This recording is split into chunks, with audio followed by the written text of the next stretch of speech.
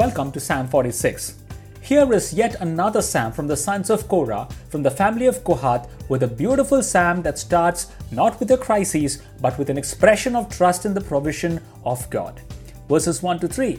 God is our refuge, and God is our strength, a very present help in trouble.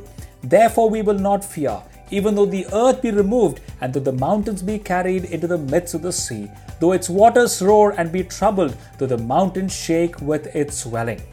Now, some scholars believe that this psalm was written in connection with the dramatic deliverance of Jerusalem from the Assyrians. However, as with other Korah psalms, we really do not know what threatened the city of God.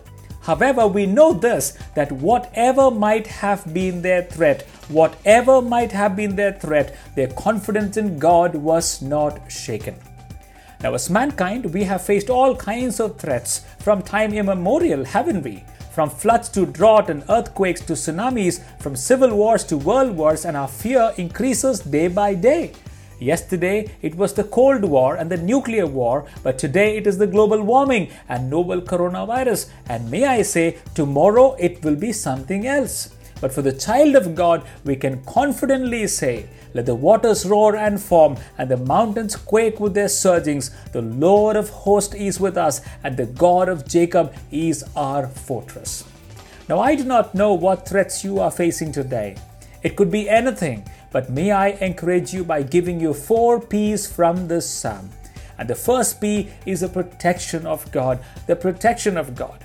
When things are changing and threatening around you, may I say, trust in the protection of God. For the psalmist here, God himself was his strength. God alone was his refuge, and not a distant help, but a present help in the time of trouble.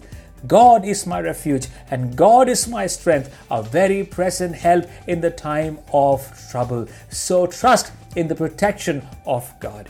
Second P is the provision of God. The provision of God, verses 4 to 6. There is a river whose stream shall make glad the city of God, the holy place of the tabernacle of the Most High. God is in the midst of her, and she shall not be moved. God shall help her just at the break of the dawn. The nations raged, the kingdoms were moved. He uttered his voice, and the earth melted. Now, Jerusalem does not in fact have such a river, only a few small streams. Yet the prophets anticipated the day when a mighty river would flow from the temple itself, Ezekiel 47:12 and Revelation 22:1. And therefore, the city of God is glad because the life-giving water is always present in that dry, semi-arid land. The city of God is glad because the river is sometimes a picture of peace. And God provides you with peace that passes all understanding amidst the trouble and the turmoil that surround you. Anyway, Jesus did not promise us the absence of trouble, but the peace of his presence. He did not promise us the absence of trouble, but the peace of his presence amidst the trouble that surrounds us. So may I say, our Heavenly Father has 1,000 ways of providing for us, which we have no idea about. So trust in the provision of God. Trust in the provision of God. The third P is the presence of God. The presence of God. Verses 7, the Lord of hosts is with us. The God of Jacob is our refuge. Now it is said that Martin Luther, in his greatest distress, called for the psalm, saying, let us sing 46 psalm, and then let the devil do his worst. Let us sing 46 psalm, and then let the devil do his worst. Our God promises us never to leave us, nor to forsake us. And may I say this, even if this means that we have to walk through the fire, He will be the 4th person, and His presence shall be with us even then. So trust in the presence of God, even as we are going through difficult times. The 4th P is the power of God, is the power of God. Verses 8 and 9. Come, behold the works of the Lord, who has made desolations in the earth. He makes war cease to the ends of the earth. He breaks the bow and cuts the spear into 2. He burns the chariots in the fire.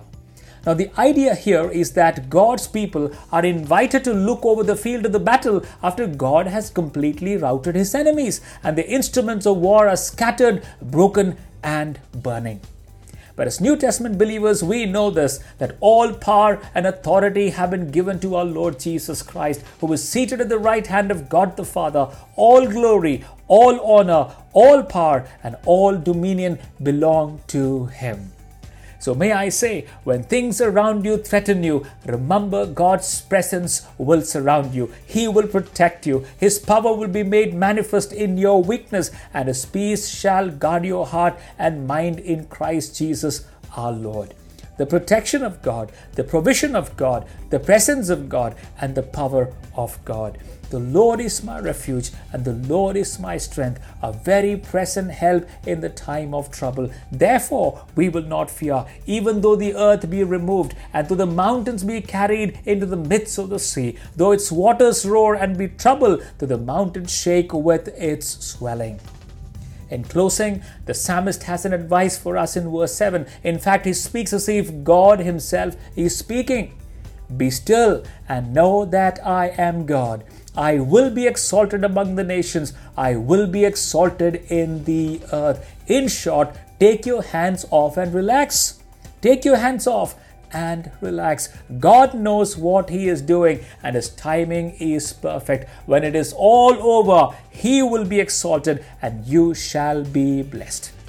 It is Warren Wiersbe who gives us this wise counsel. He says, when you are nervous and fidgety, wanting to interfere with God's plan for your life, remember, be still, stand still, and sit still. Be still, stand still, and sit still. And God says, be still and know that I am God. I will be exalted among the nations. I will be exalted in the earth. And when it is all over, He will be exalted and you, my friend, will be blessed. Shall we pray? Dear Heavenly Father, You are not blind to the storms that rage in this world and the storms that seem to derail my normal life. And yet I pray, Lord, bring Your refuge and Your healing strength upon my life. Make me still in Your safety and let me remember the joy You have set before me. Lord, help me to let go of fear and doubt that surround me and make me still in Your waters of gladness. Help me be still, stand still, and sit still. And when it is all over, You will be exalted, O God, and I, Your servant, shall be blessed. And this I ask in Your Son's name. Amen.